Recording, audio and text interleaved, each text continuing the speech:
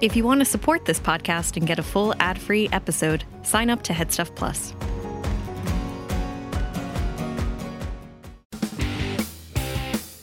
Hey guys, and welcome to Personality Bingo with me, your host, Tom Moran.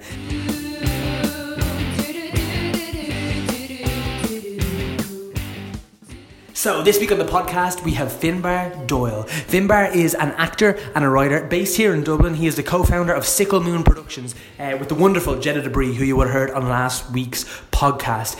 Finbarr is going to be a part of the cast of Trist at the Project Art Centre downstairs in the wonderful Black Box Theatre. Trist is a play that Finbarr wrote with the wonderful Jeddah Debris, who you would have heard last week, as I mentioned, and he's going to be on stage with former guests of the podcast, Katie McCann and the wonderful Clodagh Mooney Duggan.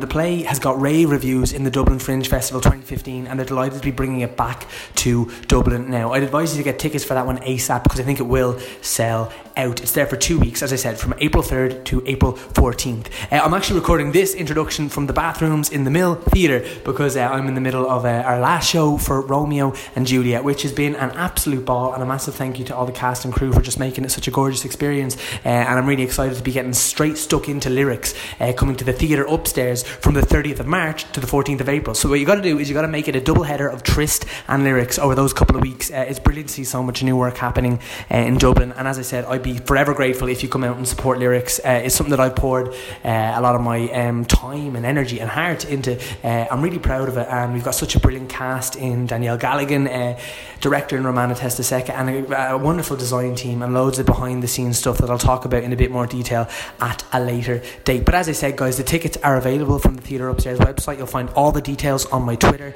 at the Squad Facebook page, and you'll find it if you just give it a little Google, and we would love to see you there. In other news, I think that's it, guys. It's really exciting times for lyrics to be going ahead. As I said, the podcast will always be here. It'll always be free as part of the Head Stuff Podcast Network. But what I do to make my bread and butter is I act and I write. So if you want to come out and support me and in turn support the podcast, I would love to see you at Lyrics, coming to the Theatre Upstairs in Dublin City Centre very soon. Other than that, guys, please enjoy the wonderful Finbarr Doyle playing Personality Bingo with Tom Moran.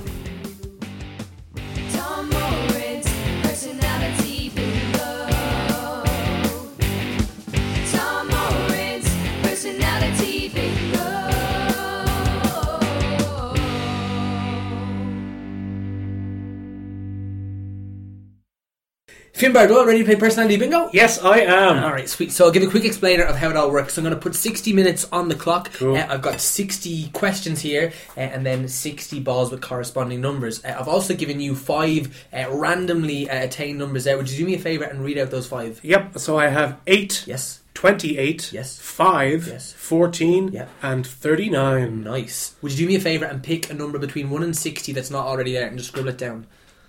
Do you have to see this? Yeah, you can tell me. It was very dramatic what you did there. You just covered your eyes. I covered my eyes because for some reason I thought I was seeing something. Oh, wow. Like a ghost or something? No, I know. Like a ghost. It's in the house is haunted. No, I thought like you were picking another ball and I wasn't to see, but then how would I write it down? This is the kind of house that could be haunted. It is, yeah. I think I kind of anticipate that it is. It's too cold to be haunted, or maybe the reason it's cold is that it's haunted. Yeah. I can pick any number 1 to 60. Yeah, that's not already there. Yeah. I'm going to pick number 3. It's my birthday. Lovely. 3rd of January, 88. Nice. Yeah. Jeddah picked 2. Really? Read into that what you Maybe will. the next person will pick 1 and then you'll have like a countdown. Yeah.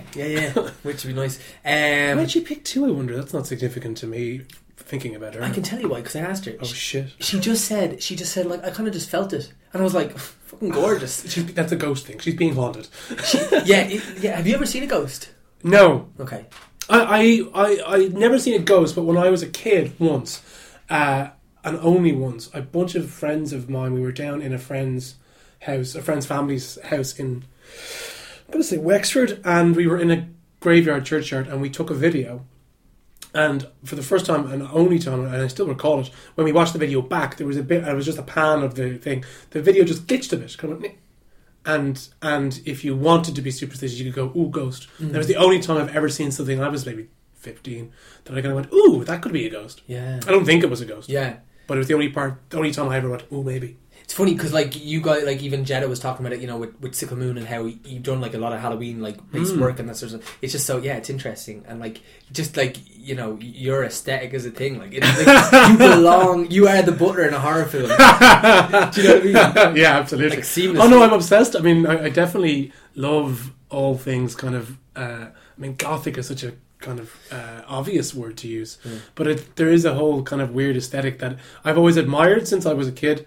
Not admired. I've always liked since I was a kid. I'm not like a little twiddling my mustache art critic child. But when I met Jeddah, I realised, because I think I became an actor largely because of wanting to dress up, and it wasn't until I met Jeddah that I realised you can kind of dress up every day and nobody would really ask you why, because you can just be who you are, and I think that was very inspirational to me to meet someone who was like, no, this is who I am. I'm like, that's pretty cool. I'm going to do that too. Yeah. So it's all her fault. Well, she is the aesthetic. Well, it's good to know who to blame. Yes, exactly, for all the waistcoats. I know. Yeah. I'm more waistcoat than man. I think I'm You're literally sitting next to one, yeah. Sorry, that's for the ghost to wear. Yeah. No, I should say that if all 6 of your numbers do come out, that means the tables are turned and you get to ask me any question. Has that ever happened? Not yet. Not yet. You say that's such optimism. I mean, I have faith. Yeah, I got the faith. I was very tempted when it happened. When I was we were talking about doing this. I was very tempted to just give like one word answers to all the questions, and just not have much of a personality. But that's not having a personality. It's just a type of personality, and thereby I would get to ask you a question. But I have no idea what I'd even ask you. Yeah, I mean, we'll talk. We'll have the chats. It's less of an interview than a conversation. Exactly. Yeah. So, you know, you can ask. I can, fuck off. Like, yeah. Okay. Yeah. Oh no, you must get your numbers to ask me a question. These are the rules. I kind of feel like the genie of the bingo machine. You know? All right, first out the gate is number 49. Do you have it? I've got 39. Does that count? No. Okay then. Number 49. Oh, I like this one. What do you think people's first impressions of you are? Who's that guy in the hat? I don't know. That's something that I've always been slightly anxious about. Because I think I'm kind of. I was about to say I don't want to talk too much about my personality. And I think that's kind of the point, isn't it? I've kind of got two very distinct halves. I've got like a very boisterous and kind of outlandish side of my personality that certainly comes through in some of my work. But then I think at heart, like I think everybody says this about themselves, but I think at heart I'm actually quite quiet, or not quiet. I'm quite introverted in a lot of ways, and I think a lot of actors have that. Yeah, that they have that kind of need to explain elements of themselves, maybe. But yeah, no, I think I have kind of two sides. One of my favourite movies is the movie Sideways. Have you seen it? With Paul Giamatti and Thomas Hayden Church. Yes. It's a great movie. It's one of my favourite films. I saw it when I was maybe 17, and I don't think I was the target demographic at all, because they're middle-aged men having a crisis. But I loved it at the time, and I still use that movie as an example that those two characters are like the two halves of my brain. There's like the neurotic questioning side, and then there's the big extrovert actor side. And I think that's why double acts are a thing, is that you have those challenges and you have those inherent contradictions. And everybody is obviously a bundle of contradictions. But I think first impression of me is that guy, it's one of two things. Either that guy's quite forward and loud and boisterous, and I think he might be good crack, or that guy's an obnoxious twat. What's his deal? And I don't think either is wrong. I don't think either of them is a wrong impression. I think I'm definitely not everybody's cup of tea, but I think I've been doing what I've been doing for long enough now that I'm, as far as anybody in our broken millennial generation can be, quite confident about it. Yeah. There you go. It's a wordy answer. I'm nitpicking here, but I'm just curious. Do you know broken millennial generation? Yeah. Is that something you mean? Oh, definitely. Yeah. Absolutely. Yeah. What do you think? I think I was talking to this about I was at a friend's 30th the other day, and I was talking to her mother about our generation, and that sounds like we were, again, all these things make me sound like I wear a smoking jacket and a pipe, and I won't, but I'm pretty sure I will eventually get a pipe when I'm not afraid of getting cancer, which is all the time forever. I was saying that like when you say what are your 20s like, you have like an automatic images of what 20s are. And when you say what are 40s like, you have like a kind of automatic series of images in a weird way. But when you say what are your 30s like, all the images that come to you are things that we don't have as a generation. You're not going to buy a house necessarily. And certainly in our industry. Yeah. You're not likely to buy a house. You're not likely to immediately get married and have kids. You might eventually. but I think a lot later than our parents' generations would have. So I think 30s as a decade is like a blank gap for us. And it's something I've been thinking about a lot recently because I turned 30. I'm not sure if you can tell. I turned 30 on the 3rd of January, and I've been very much anticipating and anxious about it for a long time. I think we have to make our own. Like, part of what this is making your own landmarks and making your own checkpoints along the way for a decade that now the traditional route is not really an option. It is an option, but it's a less likely option, I think, for artists in particular and artists of our age in particular. You hear all kinds of stories of artists older than me. Like, I know several actors I worked with. Like, when I was young, we got to kind of go to the bank and we kind of fudged the details on our income, and then we got a mortgage. Whereas like that just wouldn't really happen now. Like myself and Jetta in particular, like we neither of us have really what you call steady employment. So it is that kind of weird thing where as a generation, I think we're just, it's classic to say we're lost, but like we're definitely, or lost is the right term. We are less tied to traditional markers or traditional indicators that things are going well, and that I think is a cause for anxiety as a whole bunch of us. Like, I think our whole generation, most of us are in therapy, or in a way far more than our parents' generation are. And I'm not sure that's not that our parents don't need therapy. I'm sure they could use a good fucking boost of it. But I think that, like, when you came out of college 30 years ago, you had, and it sounds like I'm making excuses. I hope that doesn't sound like that. But like, you come out of college and you have a good, or you don't go to college, which is also quite likely in 30, 40 years ago. And then you get a good job, you might get married, you have kids, and then you're kind of suddenly in a rhythm. Whereas our 20s have been rhythmless, And I think having the time to ask yourself those questions is why we are so reflective, and why we are so, like, so much of our media now, or so much of, like, you seem like one thing about. I have to think of an artist now who is not disgraced, because my first go-to would have been Louis C.K. unfortunately. Like Search Party. Have you seen Search Party? No. I think it's TBS. And Alia Shawkat is in it, and she's maybe from Arrested Development, and she's a producer on the lead actor, and it's like the first thing I've seen of like a millennial TV show that isn't just about kind of wandering around the streets of the city kind of going, what are we about? What are we doing? It's, which is everything. And don't get me wrong, I've literally written and done and been in those things, and they're not necessarily a bad thing, but they're now already a trope. Yeah. And there's nothing wrong with tropes if they're deployed well. Shape of Water.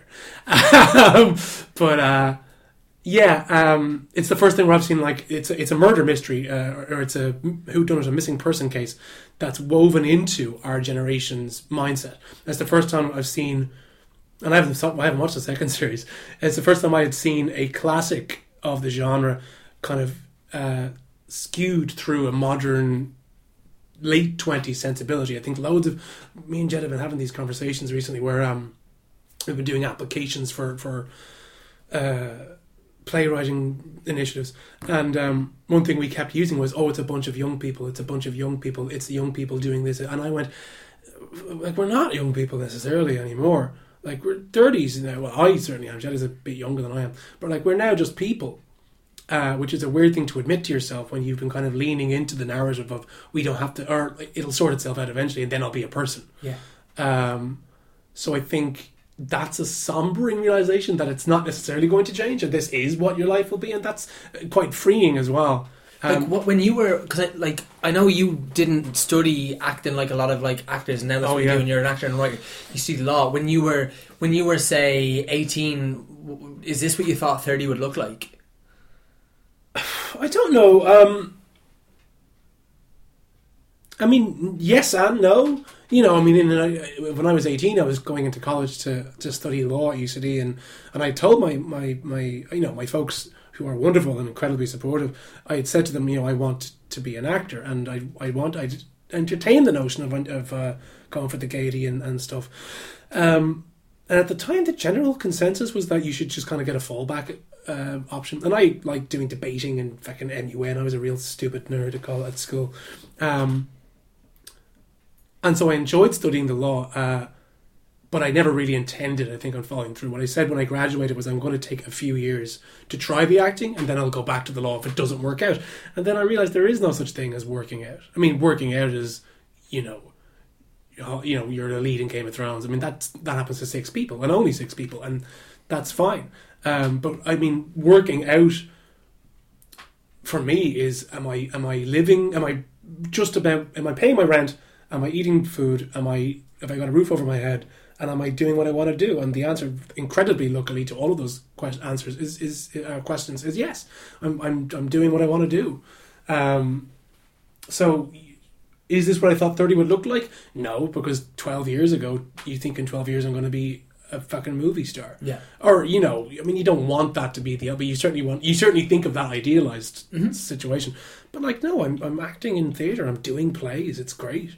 I don't know if it's what I thought I would be doing, but it's certainly within the wheelhouse of what I wanted to do. And does it make you feel like angry or jealous or any of those things that because of what we do, that we can't have the mortgage, it's more difficult to have kids, it sometimes feels impractical to get married, these kind of things? That's a good question. Like several of my good friends, one of my best friends from school, who was never, not to say he isn't artistic, he's a lovely guy, but he didn't want to be an actor, you know what I mean? He's gone into a job now where he has very strong kind of job security. He's married to a wonderful woman, he's got 2 sons now, and like, wow. That's crazy. It's crazy to look at what he has and go, do I want that?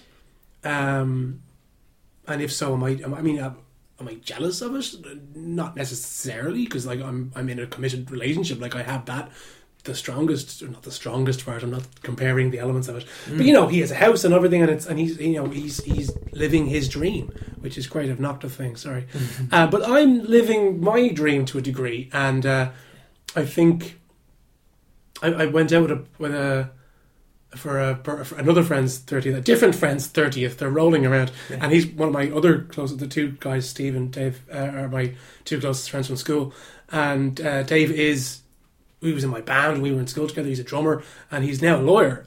He went to Trinity, but we both studied law together kind of concurrently, and everybody at the 30th were all lawyers. They were all people who worked in the law, and they're all junior barristers, or I'm not sure if that's the correct term, but they're all working on cases, like they're not like devils anymore.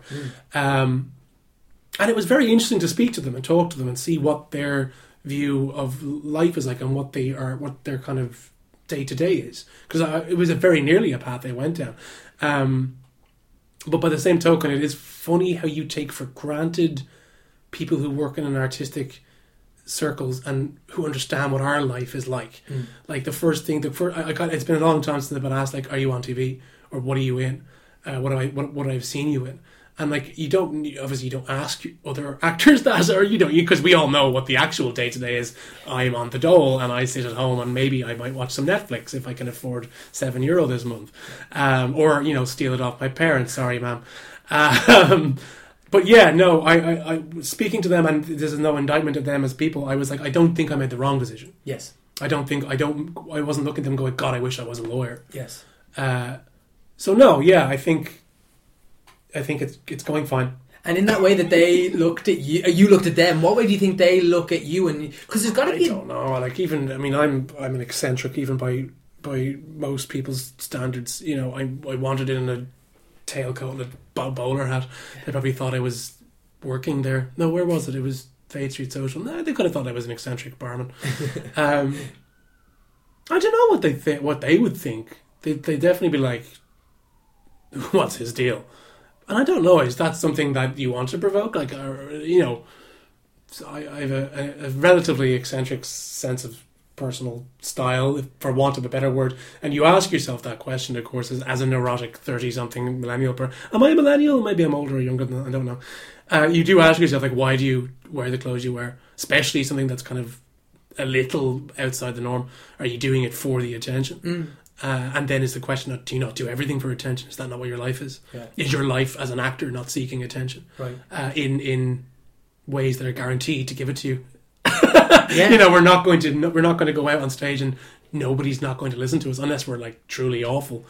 But even bad attention is still attention, and you wonder, like, what is that need? What is that desire, and where does that stem from? Because even within actors, there are so many different personalities. Yes. But we all still have the desire to perform. Yeah. Surely, logically, I mean, you have to, right? Maybe. Then the question is, like, for some people, the behind the scenes work and the process is the reward, and the performance is just the kind of bonus round. I don't know. I'm mixing my metaphors now, but then for some people, the being on stage is the be all and end all, and that's what it's about. And I don't know if, like, it's tied in. Like, it is definitely a trait of like people.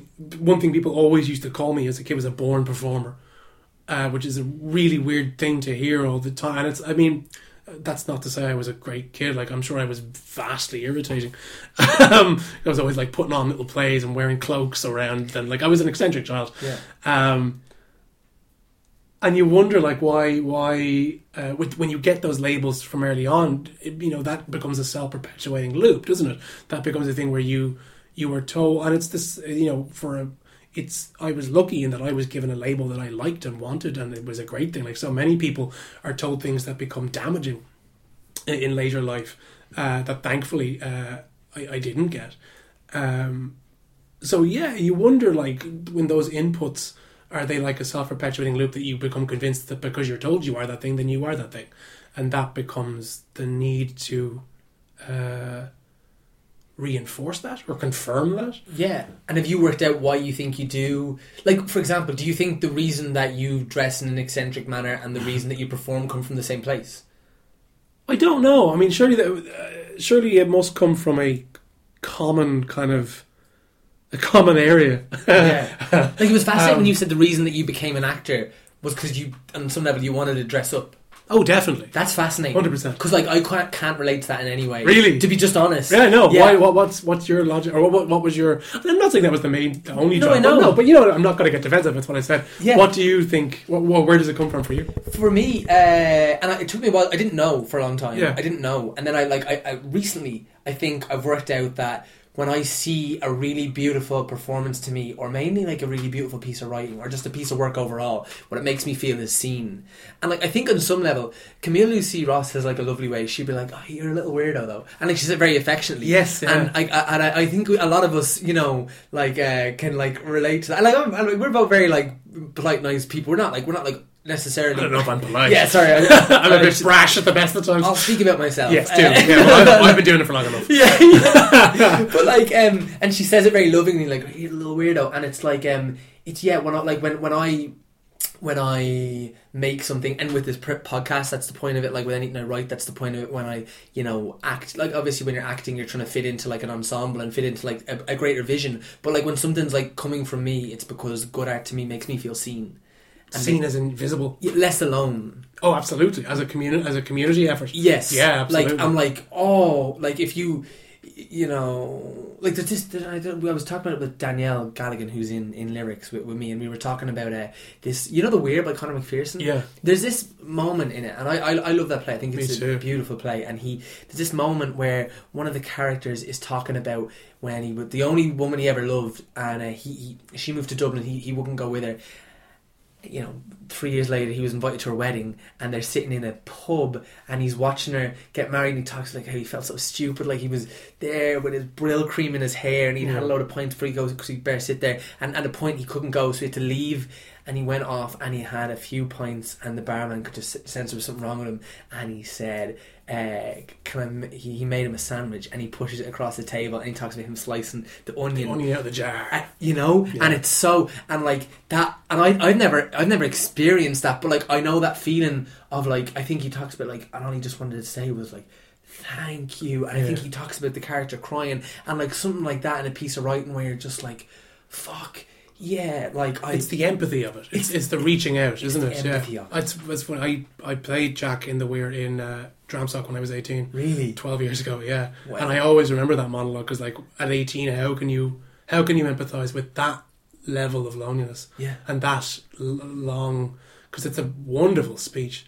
What's the end of it? You only catch someone's eye for the right reason. Yeah. And it's just it's the kind of line that very rarely happens in any theatre where collectively you get a chill. You get a chill not saying it, but no, you do. You get a recounting it to you there, butchering it. I was like, fuck, I like. But you get a chill doing it, and the audience hopefully get it. It's just one of those like, oh Jesus, yeah. It's a real moment of communal acknowledgement of a human emotion. Yeah, and that's what I was going to ask you this because what we were talking about before we started recording. I think that's why I prefer theatre. Yeah, it's the immediacy of it and the liveness of it, and it's also the community between both the audience and both the actors and the audience and the actors and each other. Mm-hmm. And like you and I have worked together, and like we did The Rivals in 2017. Was that only a year ago? Yeah, I know. Less.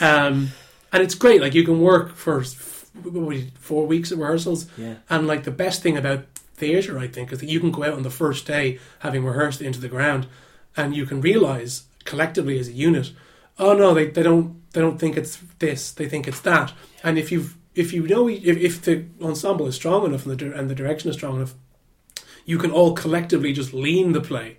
You can just steer it into what they want. Yes. And that's a beautiful thing because you can't say it to each other. It's an instinct. Yeah, you're feeling it out. Yeah. And I think that's the power of it. Yeah. And that's why I think, and I'm not dissing film, I don't want to diss film as a medium, but I think I personally, as an actor, find it much more difficult because it feels like you're just alone. Or it feels like you're a lot more alone in the moment than you would be otherwise. And that's only from my limited experience of having done film. I find it more difficult because I don't have the support of other actors necessarily in the larger theatrical sense. Obviously, you can be in an AB or a 2-up with someone else, and that's a very different thing because it's like it's a secret. It's a secret, It's a secret that you're telling. I've always thought that the main difference with a camera is like you're trying to get the audience into your head. Yeah. Whereas theatre, there's kind of you just have to get the emotion to the last person in the last row, and it's just such a different set of skills that it's kind of hard to fathom, really, that we're allowed to do both. Yeah. It's actually kind of insane that people think that doing both is the same thing. Mm-hmm. And so many people, certainly maybe audience members who don't go to a lot of theatre or whatever, they think it's the same set of skills, and it just isn't. I'm not saying one is better or worse than the other. I feel like we haven't done any balls in ages. We haven't. That's what happened. But that's a sign we're having good chats though as well. Oh, good. We'll do a ball. We'll get back into it. Can we only do one? Yeah. Fucking hell! How long has this been? This is. I literally. That is the worst. Because I just talk. Oh, you know. I just go. It was fun to let you go though. Number 16. Do you have the number? Oh, sorry. Jesus. Yeah, the bingo. Yeah. Do I have 16? No, I've got 14. Do you remember your first kiss? I do, yeah, because I was 16. Well, how appropriate. Absolutely, I remember it because I was much older than nearly everybody else I knew. That's not in terms of like answers for that question. I'd say you're like, if you're older, you're barely like, maybe like I'd say 15 was the average. I think 16 could have been the average. Really? Yeah. Okay. Well, I'm no longer ashamed of it. I was ashamed of it at the time. Yeah. But it was tying back in. I was in Croydon at a Model United Nations summit, so we were all. It was like debating, but for real wankers, where you had to pretend you're given a country to represent, and you have to represent that country's viewpoints in a fictional model, United Nations. I don't know who I think there was one year we got Syria right when the Axis of Evil stuff was happening with George W. Bush, and it was like because we weren't very experienced. We are going to get drawn into some because like there's like top league MUN debater people. Who do like the USA and China, and they get to do the real stuff. And then you might get like the first year we had Sudan, and our main line was like, "Please help us," and people just kind of avoided talking to us, and that was almost very sadly, perhaps reflective of real situations. But anyway, to answer your question, there was like a disco, and I met this girl. She was English, and like all I remember thinking was her accent was the cutest thing ever. Yes, and we had a dance, and then I kissed her. And the best thing was that much later. we kept in touch on MSN Messenger. Oh, wow. And much later I told her, in retrospect, she'd be my first kiss, and she said, you never would have known. Wow. And that, for some reason, meant a huge deal to me. Oh, that's good. Yeah, you see. Yeah, I didn't come off like a complete clueless Morgan, like I have every day since. The girl I kissed for first was English as well, and I remember being like, the accent just was like the best. That's great, isn't it? But like, I think it must have been incredibly obvious that she was my first kiss. Like like it was just like, how to say it? It was just so wet, like as in, and not in the way like you might want but like it was like my face was around my, like if I'd stayed like that, I would have got a rash. That's the best way to describe it. That means you're doing it right. Yeah. So amazing. That's so hilarious, Nerdy. Let's do another ball. Yeah, that sounds like a good one to kind of roll with. Yeah, for sure. All right, number 21. Do you have it? No, I've got 28 though. I've got like lots of numbers that are near these numbers, which is frustrating me. Okay, let's workshop some titles for what your autobiography would be called. Oh my god! Any ideas? Have you ever thought about this before? Not really. Okay. Well, actually, no. One thing that my mother will frequently say, not frequently, I'm pretty sure she said it. Maybe I'm just attributing this to my mother. But like, if something is going on or something, I haven't got an audition or something, a setback has happened, she will say something along the lines of, "Oh, this is like chapter 1, at the end of chapter 1 before the big thing happens." And you start chapter 2 with, and it's a lovely way of thinking of it, because you all, I mean, we're trained to think of our lives in acts, and in stories. Titles. Finbarr Doyle, I hardly knew me. I'm just going to riff now. No, I don't know.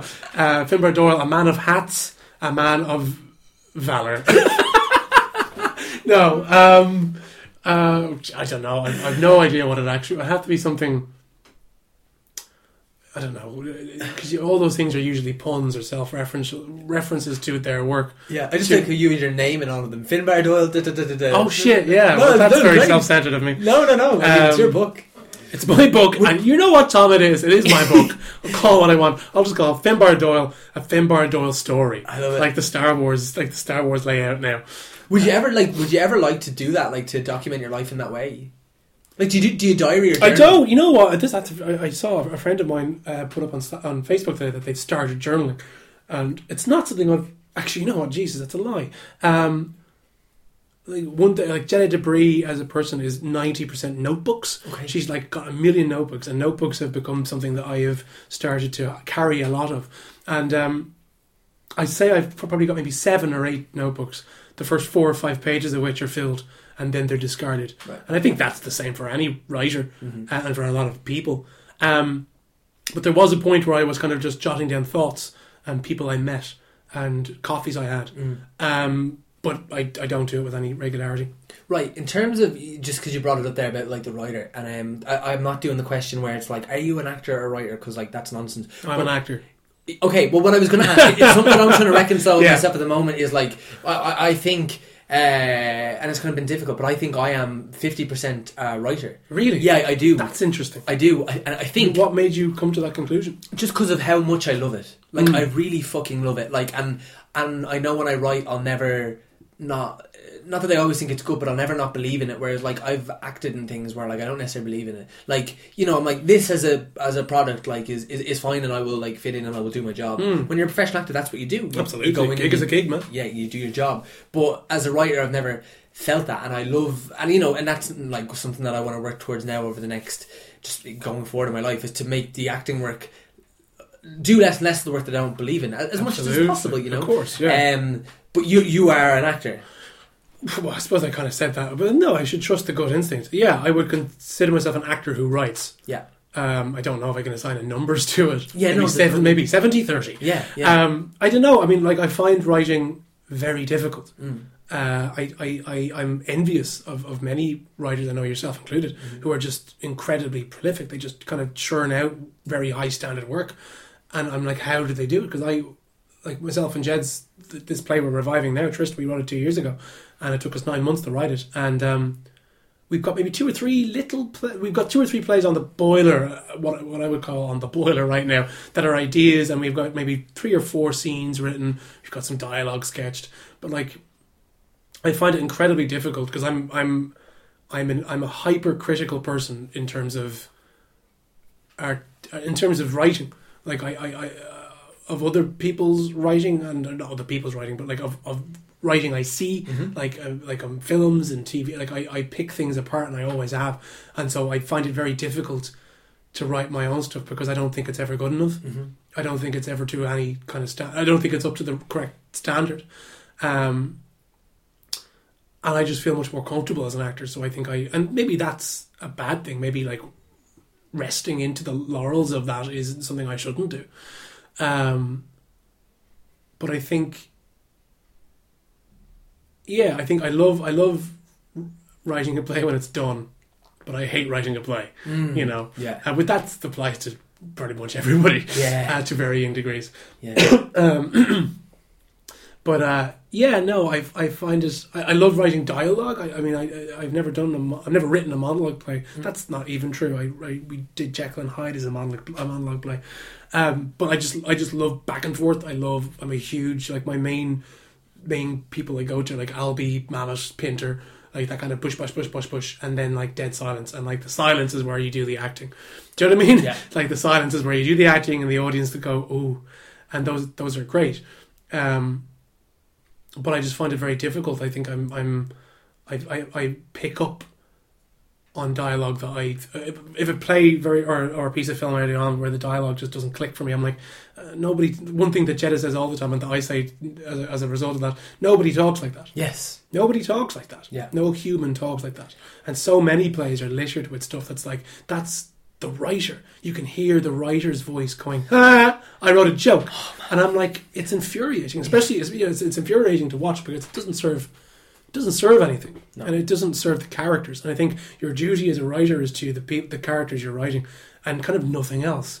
Like, if the audience don't want to go with you where you're going, that's fine. But you can't compromise on that. Mm-hmm. And like, that sounds very hard line. But like, I suppose I'm kind of infamously, among my circle of friends, I'm infamously contrary and picky about things.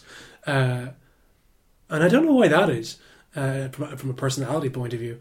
But I think you have to take it seriously. Like, I was actually in the chat with Jed, I was talking about, a friend asked me, it has happened often, I was really honoured like that they did like ask me to sit down, read their play, and like talk about it after. And I was saying to Jed, I'm repeating myself, but just for the sake of context, so you're in the loop, I was like, I said, okay, before we read anything, like, how honest do you want me to be? You know, because sometimes someone doesn't want your honesty, they just want a little bit of encouragement, and that's legitimate. Exactly. Because whatever gets you through the night, this is literally exactly what I said to Jed. But it's like, and we talked about it, and you know, and they took the notes really well, because they weren't. I thought there was a lot of issues, and I was just being honest, and I love them, and I think they're very talented as well, and that's why it was okay. But and then, like, you know, and I was leaving, and I was like, what? And like, I got invested. I was like, why do you get invested? Like, at the end of the day, and even now, you're putting on Trist, I'm putting on lyrics. There's loads of new work happening, and it's like, at the end of the day, you know, the tickets are going to be for these shows between like €10 and €16, right? Yeah. But like, it's fucking €10 and €16 of people's like money, and like an hour of their life. Yeah, an hour of their life. You kind of forget you are asking a commitment from someone, and it has to be. And there is also the kind of contradiction of what I said earlier. It does also have to be worth their time. Yeah, you know, some people like to have a bit of a laugh. You know, not some people. Like that sounds kind of prejudiced. Yeah. Like, constructing a play, I find, is very difficult, because you do need like laughter lines, and you do need like moments of ease. Like but it depends on the type of play you write. Like I think that the plays that myself and Jeddah write and produce as Sickle Moon are very different from, for example, the kind of plays that Katie McCann writes. And we've also produced her work with her, alongside her company. Illustrated and Sickle Moon have produced Cirque de Rev together. And like, that's I would describe Cirque as a dark, a gothic comedy, but I would say that Trist is a comedy drama. Yes. Do you know what I mean? Yeah. And like, the two words are kind of interchangeable, but like, Trist is about just is a serious play that is funny, and Cirque de Rev is a funny play that has elements of seriousness to it. Yes. And I think neither of those are better or worse than the other. No. But you know what I think is really important? Well, not important, but I don't want my like, I don't want my comedies to not be dramatic, and I don't want my dramas to have no comedy. Because life is not neither one or the other. It's so basic, but there's some like, I can't remember what, like, or plays, and I just seen it and I was like, I didn't laugh once, and I watched these people exist together for 2.5 hours. Like, I've never seen that happen. And yeah, even exactly. With anybody about the darkest thing, like, in fact, that possibly the more funny. You know what I mean? Exactly. Yeah. And if it is funny, I remember we did one of our plays, Tactics, which we did in 2014 in TU. Involves, like, very early. It's one scene straight through, as a lot of our Sickle Moon plays are. Very, very early on, a character is stabbed in the gut, and the whole play. Did she talk with us? Yeah. Oh man, she talked about the blood incident. Oh, did she? Well, I won't go into the blood incident, but like, over the course of the play, he bleeds out in real time, and they have to decide what to do, and they end up deciding to murder him to cover their tracks. And like, several people, like one audience member walked out during the scene because it was very intense, and then there was one night where there was about 2 rows of people breaking their shit laughing top to tail. They thought it was the funniest thing in the world, and I was like, that's great. Yeah. It doesn't matter what your reaction is, as long as you evoke a reaction. Yes. The worst thing you can do, I think, as a writer and a performer is to evoke a that's death. Like, if you, I think, because I've frequently gone on major rants about things I hate, and that's great. You should know. I mean, I think it's great if people hate your work. If they viscerally hate your work, it's a real positive thing, because it means you are sending out a worldview, and you are sending out a tone, and people will react to that tone in extreme ways. That's great. That's what you want. You want that feedback on either end of the scale. Yeah. Because that's what art should do. It should provoke something. The worst thing art can do is skim the wave and just kind of be a play. The worst thing I can ever say about something is, it was a play I saw once. Yeah. And that's it. Yeah. And I'll never think of it again. Like, I love thinking about plays that I didn't like. I love thinking about plays that I do like, because they make me more aware of what I want to do. Yeah. Or don't do. Or challenge within myself, having not done it before. Yeah. You know? Yeah. Ball me! do it. You're ball me! I like how you say it. That's fun. Yeah, no, I'm the first person to demand balls. Yeah. Speak. And number 4. No. Okay, number 4. As a child, what did you want to be when you grew up? An actor. Yeah. Next ball. No, I definitely an actor. Was 100% an actor, yeah. And so where did that divulge into the law thing? Oh, God. Like, what happened? What happened? Nothing happened. Who a lawyer came to me on the playground and said, "You there?" I don't know. No, I'm the oldest of 3 kids, and I was alone for 3 and a bit years before my sister came along, and I was the first kid in my mother's extended family. So I was the first kid for her parents, for my grandparents, and so I was kind of, for a while, showered, you could say, with attention. Mm-hmm. Maybe it's all Lisa, my sister Lisa's fault, that her taking some attention led me to become an actor, but no, that's not true at all. And I just became obsessed with watching stuff and reenacting stuff. I would watch, like, movies and TV shows, and I would reenact them. I would go around and go, "We'll do it," and then I'll do it. And I was a really fucking weird kid, because I had a cape made out of an old corduroy dress that my mother had, and I would wear the cape. I just wear it everywhere because I was obsessed with really weird thing. And I still think I'm one of the only. I don't meet people who have this kind of same thing. I was obsessed with bad guys as a kid. I love the theatricality of Disney villains like Jafar and Ursula. Darth Vader was a major influence on me, and I was obsessed with the theatricality of a villain's entrance, of a cape swishing and arriving, so to speak, and having that kind of thing. So I was always reenacting stuff, and I had, like, lightsabers and stuff, and but then when I went to school, and I always did, like, drama classes and stuff during school and after school, but I was never good at maths. I've no head for maths at all, which is funny, because my dad, God bless him, is an actuary, and his entire life is, like, statistics and numbers, and it was one of the very few areas where we couldn't see eye to eye. Like, there was like a fundamental, it's like we were speaking a different language. When I was in school, like, doing maths, he would try and, like, help me with, like, algebra and stuff, and he just couldn't understand how I didn't get it, because it's second nature to him. It is like a language he knows. Yes. And it's a language that I have no fluency in. So I thankfully found strength in English and stuff. I was good at English. I liked reading books and writing essays, and that led to debating, and debating led to MUN, and because I was a very chatty, I was a fucking chatterbox as a child, and I still am a chatterbox. One thing people would say about me when I was a kid was, "Oh, he'll make a great lawyer." And that became, again, what we were talking about, that self-perpetuating loop of, that's so funny. Maybe I'll be a lawyer. That's the theme. Because you get paid to talk. Yeah. But the things that drew me to the law were the performative elements. It was Yeah. speaking in front of a crowd. It was wearing a robe and a wig. And it was getting to argue and dissect and be analytical and critical of somebody else's arguments. I'm not being funny. Did a priest ever appeal to you?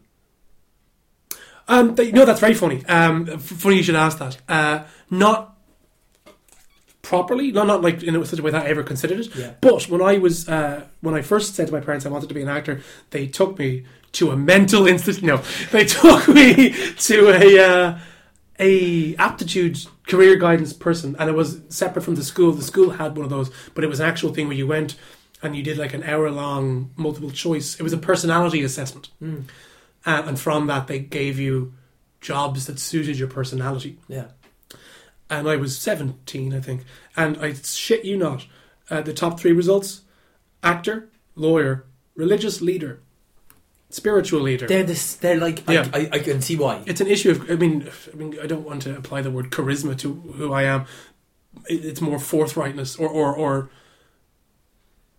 I mean, it's either charisma or obnoxiousness, depending on what your tack is when you first see me across the bar. Yeah, and like, I can see why. I can see why that would. I'm definitely kind of very effusive and very direct, and I consider myself someone who's good at arguing and taking something to task and pulling something apart and putting it back together. That's not necessarily a good trait of mine. It's certainly led to upsets, and like, I'm not saying it's not a perfect trait, but it's a trait that for whatever reason I hold very dearly to myself. So yeah, no, I'd never considered being a priest, but it was something that I think I could have been. I could have been a good priest. Like, I wonder that about like the generations before us. Like now, not.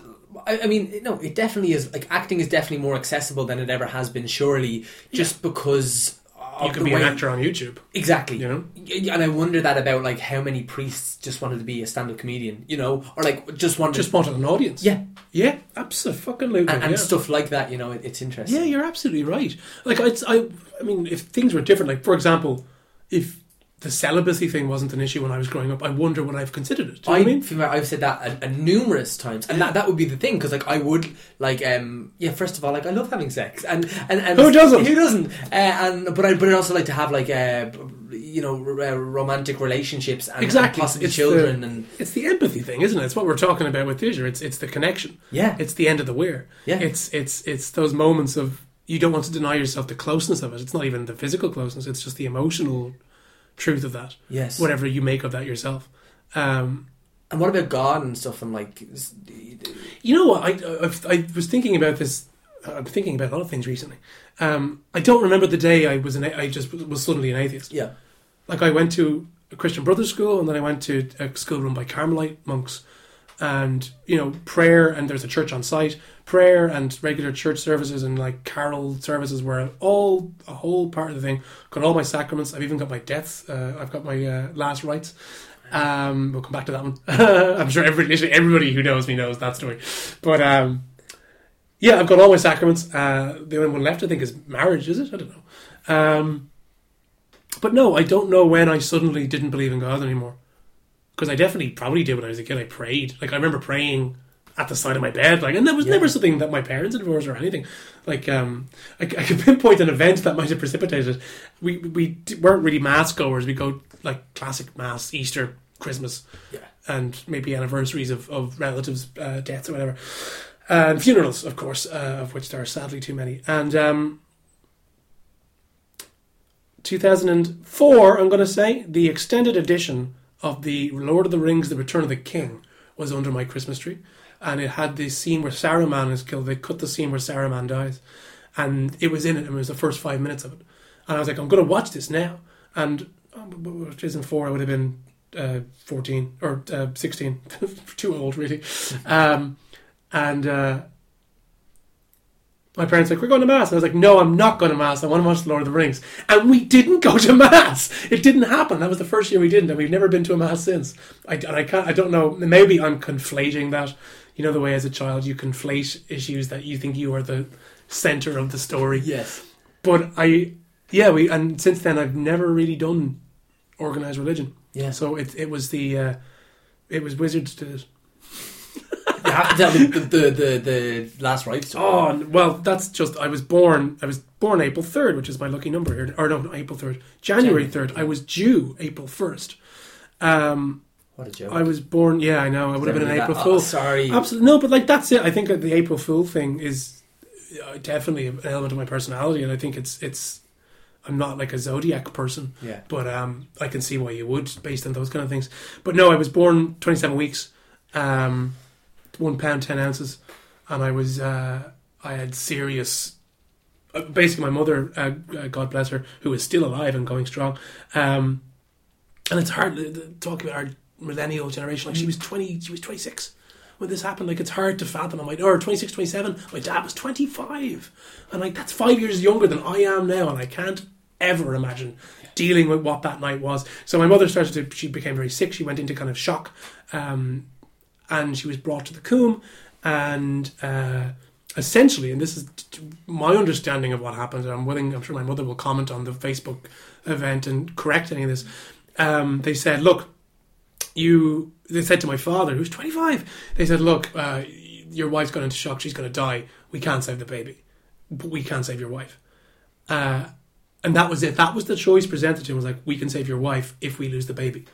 And what was fascinating, of course, is we live in Ireland with the 8th Amendment, and this was quite close, 5 or 6 years after this had happened. Yeah. So my dad, thankfully, this was something that happened, and I'm sure they were possibly breaking the law, or if they were at this point in the story. And my dad was like, save my wife, of course. And so they had to forge all the documents. They had to act like I was already dead, because if they'd taken me out while alive, it would have, that would have been an abortion. So I have a death certificate, and no fetal heartbeat in all these documents, because they were saying the baby was dead in order to remove me. And so they did that, and a priest was on site. He baptised me and gave me the last rites at the same time. And they fixed my mother up, and I survived. I was still alive, and I was 1 pound 10 ounces, and I had the valve that shuts off when you're born, that shuts off the flow of blood from the umbilical cord, so that your heart starts to pump its own fluids and whatever, hadn't grown, or had been malformed, or wasn't ready. Well, it wasn't ready yet. I wasn't cooked in the oven, and so I had a hole in my heart, and I started to pump blood into the chest cavity. So at about 3 weeks old, I think 2 weeks or 3 weeks, I had heart surgery to repair that, and then a week later I developed an infection in my lungs, and they had to do the second surgery live on me. They couldn't put me under again. I was too small to take another round of antibiotics. So as I understand it, they had to perform the draining of the lungs while I was awake, or partially awake, like a local anaesthetic. And it was amazing. Like, they didn't have the technology at the time in Ireland. They didn't have the surgical equipment to perform a surgery on a baby that size. They had to order it in from England. And so it's funny, I live out in my family home is out in Walkinstown, and I was born in the Coombe, had the surgery in Children's Hospital in Crumlin, and like my bus route into town for my folks goes by both of those hospitals, and like on that stretch of road, like I died in the ambulance and they had to revive me, and it's kind of weird. It does kind of make you, and so like I'm not a religious person, and yet I came through an awful lot to be, and like even after all of that, they were like, he was born so young that there's a certain % chance he'll be blind or deaf, or have developmental disabilities, or be mentally disabled. And so I had loads of tests then done, and amazingly, nothing. Yeah. Literally nothing. I've never been back to a hospital since. Wow. Touch wood. Yeah. So yeah, that's the story.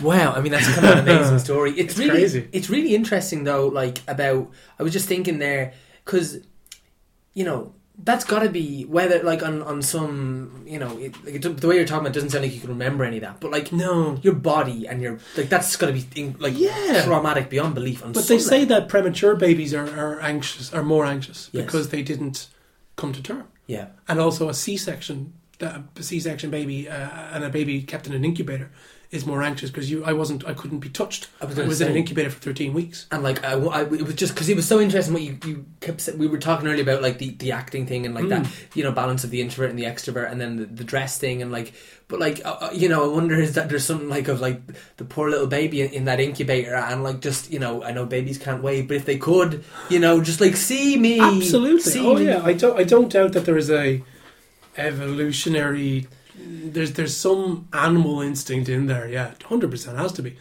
And it's very, it is a very strange thing to kind of think about, because you don't think about it very often. And I mean, I've got scars. That's actually one thing.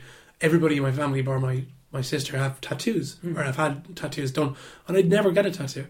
And I used to say it was because I'm an actor and that's irresponsible. But I'm also like 2-3 stone overweight. That's irresponsible too as an actor. But no, I've got so many scars. I've got like a scar on my arm from some burn and heart surgery, lung surgery. I've got the thumb. And like it's weird that I have a thing, because I love tattoos. I think the art is beautiful. But I would never have one because some element of my brain must consider it scarification, which is not fair at all. I think they're great on other people, but it's also because I'm just so flighty and completely unable to. Because you think you get like a favourite lyric or a favourite, you know, you get something that means something to you right now, but then of course in 6 months' time I'll have changed my mind completely. I don't want to be like looking at it going, no, fucking hate that. I fucking hate that now, you know. Well, I'm glad you made it. Me too. Yeah, I'm glad I made it. Ball me. Here we go. Let's do it. Number one. No, I don't have it. Okay. Tell us about a memory that still makes you laugh. Oh, that could be anything. A memory that still makes me laugh. Like the hardest time you laughed. Doesn't even have to be a good story. You know that thing. That's what Jedda's answer was about tactics. Oh, really? Yeah. When you all came into the dressing room after and just broke your shit. Yeah. Like a thing. Sorry, did you say like a hard moment where laughter saved it? Like a time where you laughed the hardest. Oh, where I laughed the hardest. Yeah. It's just something that when you think about it now, you just kind of give a little chuckle. You can't help it. I don't know. Are you just dead inside? Yeah, you know what? I am dead inside. No, I have this thing where I don't remember things very well. I wonder if I've damaged my long-term memory. First thing that comes to mind is when I was a kid, my best buddy Steve, who now has the house and wonderful children and a wonderful wife, I was in his house for the first time. Steve's in the army. I'm not sure if that's a national security issue to say that. As was his dad and his brother, his whole family are military men. But when I went over to his house for the first time, I think we were maybe 10 or 11, I said something, I made a joke or a crack or something at him, and he laughed. He laughed so hard that he shot milk out of his nose. He was drinking milk. He didn't just shoot milk out of his nose. He wasn't producing it. No, he was drinking milk and he shot milk out of his nose. And we both laughed so hard that it's to this day, it's an ongoing competition. We've always tried to get each other, if one of us is drinking, we'll always try and get each other to laugh a liquid out at each other's noses. So and it's like an ongoing brotherly feud we have. And I remember laughing incredibly hard at that and it becoming a back and forth. So whenever I think of laughter, I think of that incident and the ongoing... I was his best man in his wedding. And I said in the speech, I mentioned it as an anecdote, and he said, I'm glad you're all here tonight because it ends here. One of us will get it, the other, and it'll be the O at the end of it. But it didn't happen. It was a very respectful affair, unfortunately. Well, that wonderful day of when they were wed. What's that like? What's being a best man like? It's kind of weird. Like it was a surprise to be asked. It happened because of a very specific scenario. Because Steve has only one brother, Tim, who's an excellent human, and logically you would assume the brother would be the best man because that's generally the way of things. But Steve's wife, Courtney, is from America. They met in the States when they were in college together, and. So he had two weddings. He had one in Ireland and one in America for an extended family that couldn't make a trip to both. So I was the Dublin best man and Tim was the American best man. Lovely. So we both got to fulfil the role, which is lovely and a really sweet. I was overjoyed to be asked. It was great. It was kind of funny. The best thing about it was that Steve got married in military regalia because they had the reception out in the barracks, and So I got to be like, I kept telling him I was like Samwise to his Frodo. I was his batsman. Because you know, the Lord of the Rings, like, he based that relationship on a batsman to a infantry and batsman relationship in World War One. So I got to like help him with his sword and shit, you know? So it was gas, yeah. And it was very interesting. Like, writing a best man speech is interesting. It was kind of great because I've known Stevie for 20 years now, literally fucking Jesus, 20 years. So there was a huge amount of information to kind of draw on. So no, I and again, like I like the writing of it. I didn't find it difficult. I was a bit nervy of it. And you know what? One thing that I didn't expect at all, and I'll tell you this, is that I got really choked up on the day. I had to do a reading at the ceremony, and I picked one of the ones I picked was a Shakespeare quote. And as I read it, I got really emotional, and I didn't expect that. I kind of had to kind of choke through the last bit, because I was just kind of overwhelmed. I was just so happy for them. What was the quote? I don't remember. No, I do. It was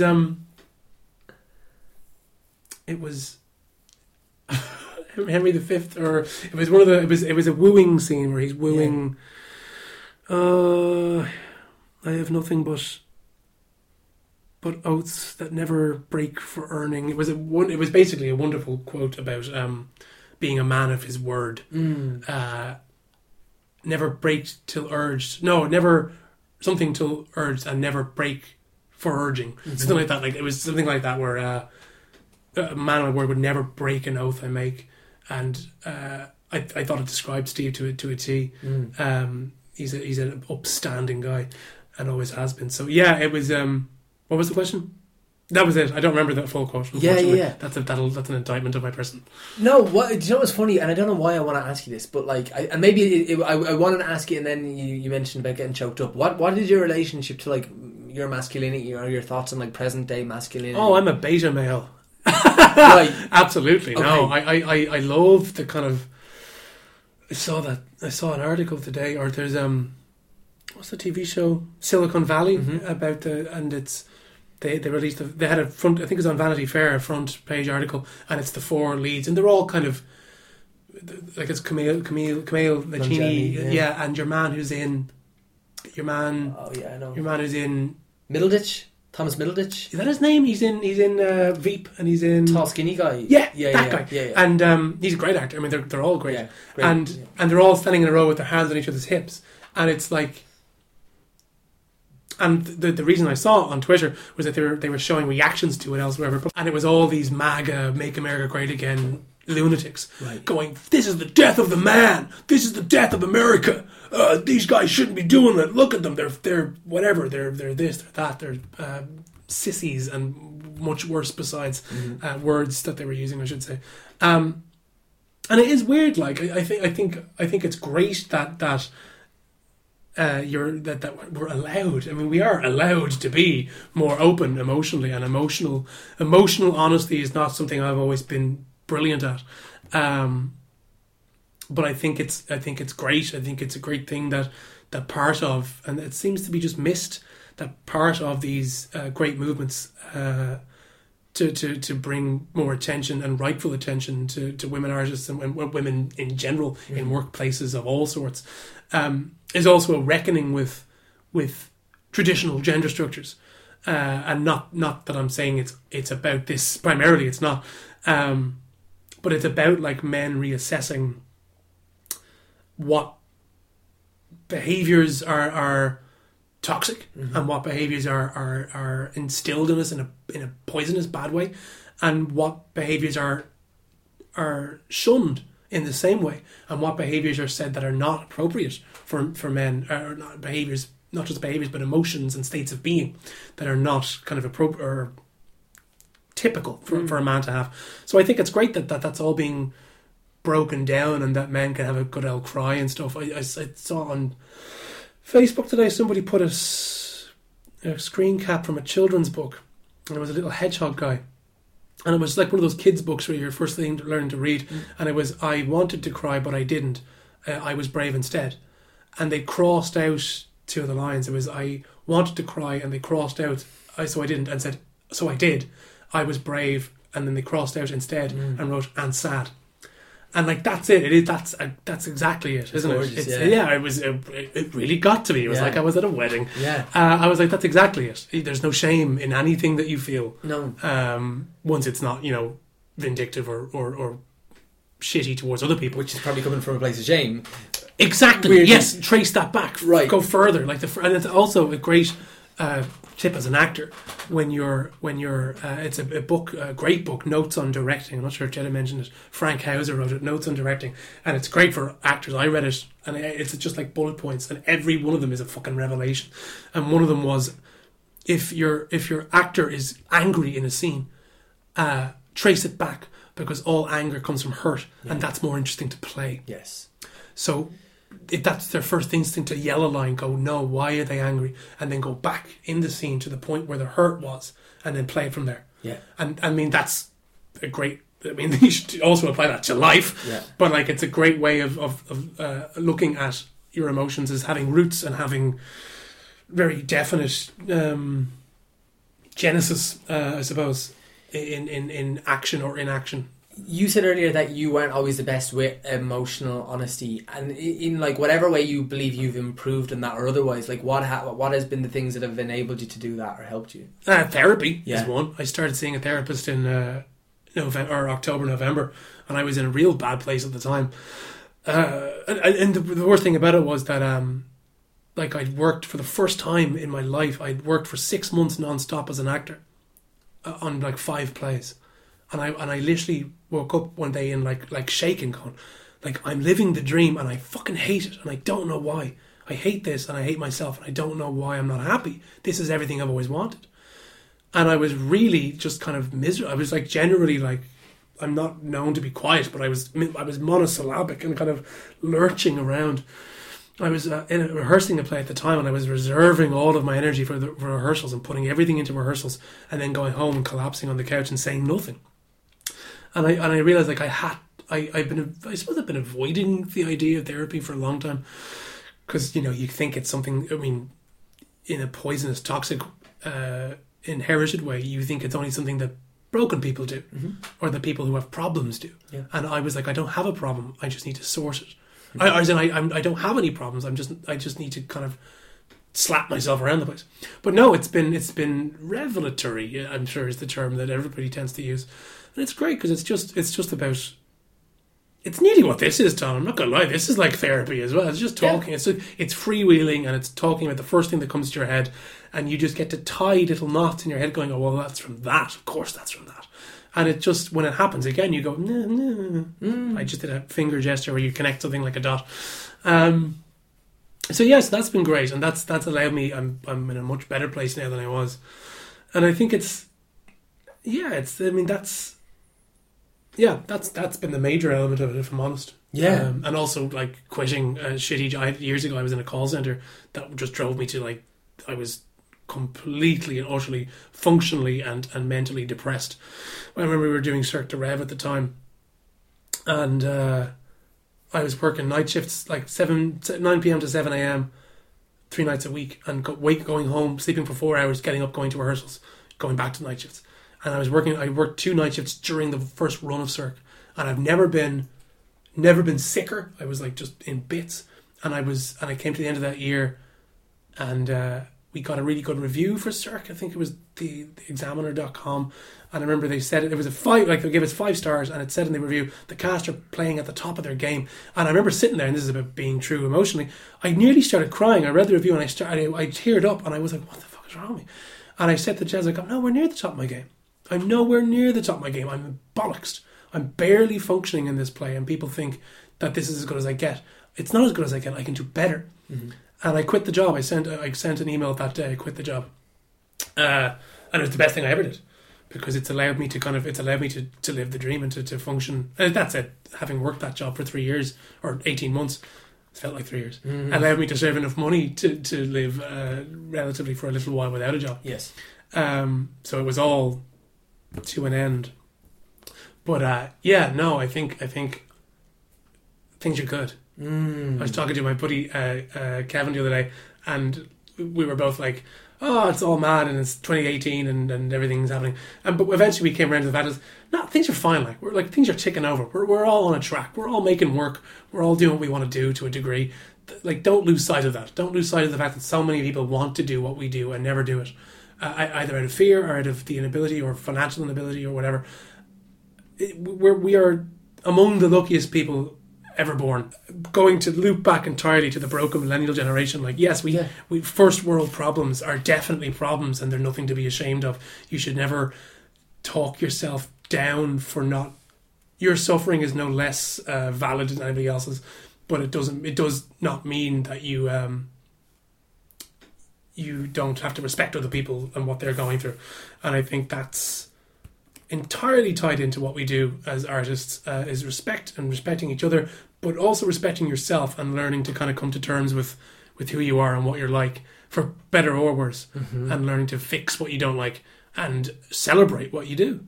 And yeah, there you go. Kind of beautiful way to end it. Yeah, there you go. Loved it. There's my guide to living. Man, it was great. Would you do me a favour? Tell us first of all about the dates, all the practicalities of Tryst at the project. I will. And then also maybe tell us a little bit about like the play, or like what you like about the play, or why you think someone should go to the place. Absolutely, yeah.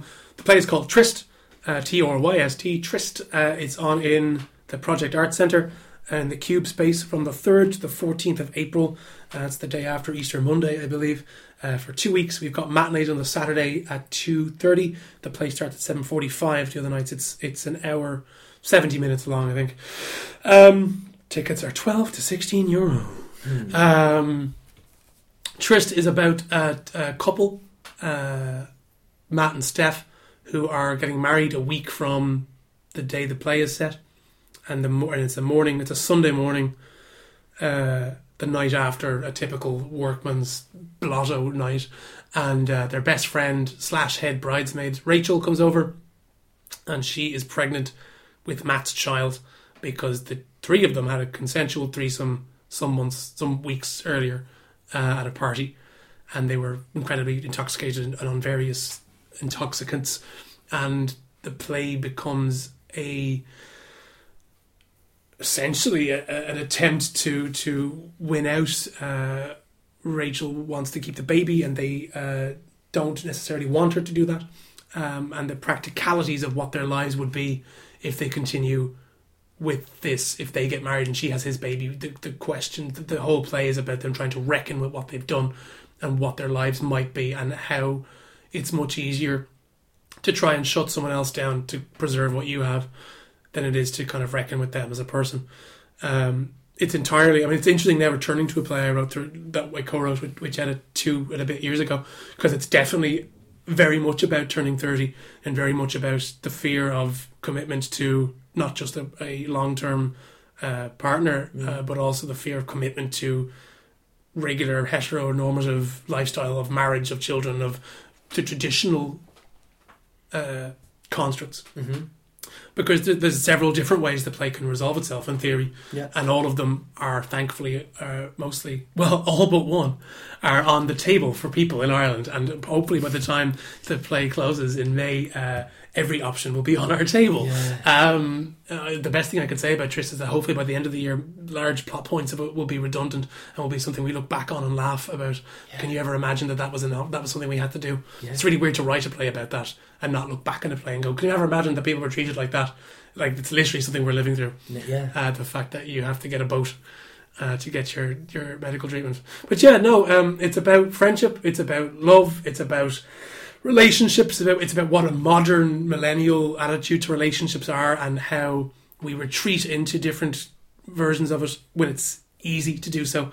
And it's about people going to nasty places to save what they think they are owed. And I think it's my, not to big it up from a content point of view or what the play itself is like, but it's my favourite type of play, which is 3 or several actors in a room having the worst fucking time of their lives, and you having to watch them and go, oh, I wonder would I have done something differently, or would I have done the exact same thing, or would I have thought that way. It's just it's that kind of play. I love plays where you watch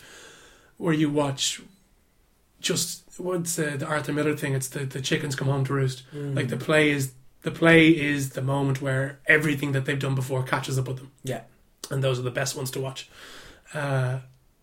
because you get to see them panic live, and you get to see them reckon live, and that's what theatre is. It's a live reckoning with stuff. Love it, man. With lots of stuff. So yeah, if you like reckoning with stuff live and seeing other people do so, come see Trist. Yeah. Man, amazing. Finbarr Doyle, thanks for playing Personality Bingo. Thanks very much, Tom. Hey, Tom Moran. It wouldn't have been right without that.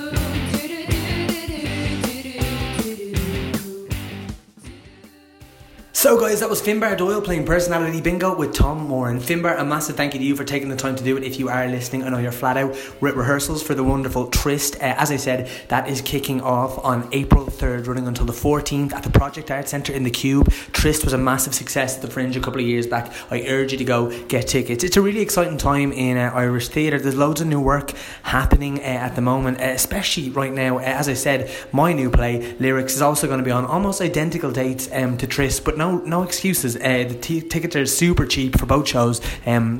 Both relatively new companies up and coming, and it'd be wonderful to see you guys in. So go and support Trist at the Project Art Centre, and then pop down to us at Lyrics at the theatre upstairs. It's on Eden Quay, couldn't be more central to Dublin City Centre. It's above Lanigan's pub, and the tickets for us are $12.50 max. Sometimes they're cheaper for other nights. All the details on my Twitter page, so go and check it out there. Also on the Theatre Upstairs Twitter and on their website, theatreupstairs.ie. Guys, as I said, I've put a lot of time and just heart into the play, and I'd love to share with you guys. That's why we make this stuff, and I'd love to know what you all think. It's starring the wonderful Danielle Galligan and myself, and the brilliant Romana Testaseca at the helm, as well as a deadly design team, which I'll talk a little bit more about later on, maybe next week.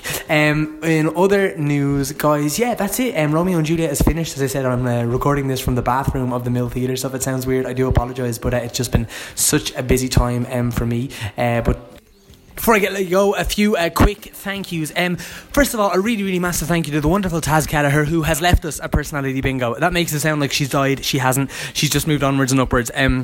We kind of had the feeling this might happen, but Taz is like such a prolific producer, and well, Personality Bingo is a wonderful and successful podcast in its own right. There are bigger podcasts in the Head Stuff Podcast Network. That is just a fact, and it's only right that Taz, being such a wonderful producer, gets another wonderful show that she's going to try and elevate to the next level, like she did with Personality Bingo. And she is moving on to a couple of new podcasts on the network.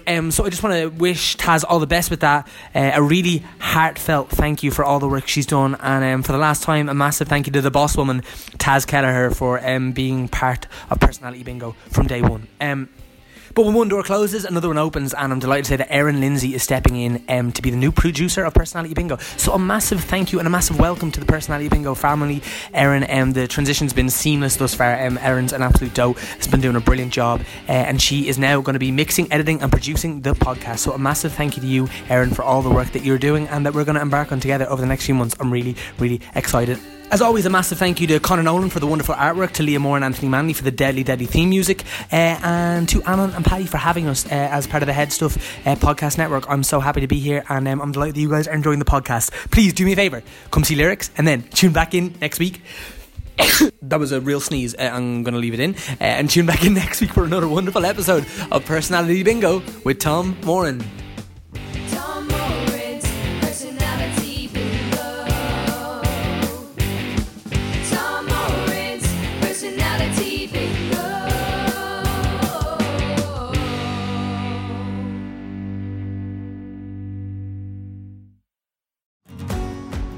If you want to support this podcast and get a full ad-free episode, sign up to Headstuff Plus.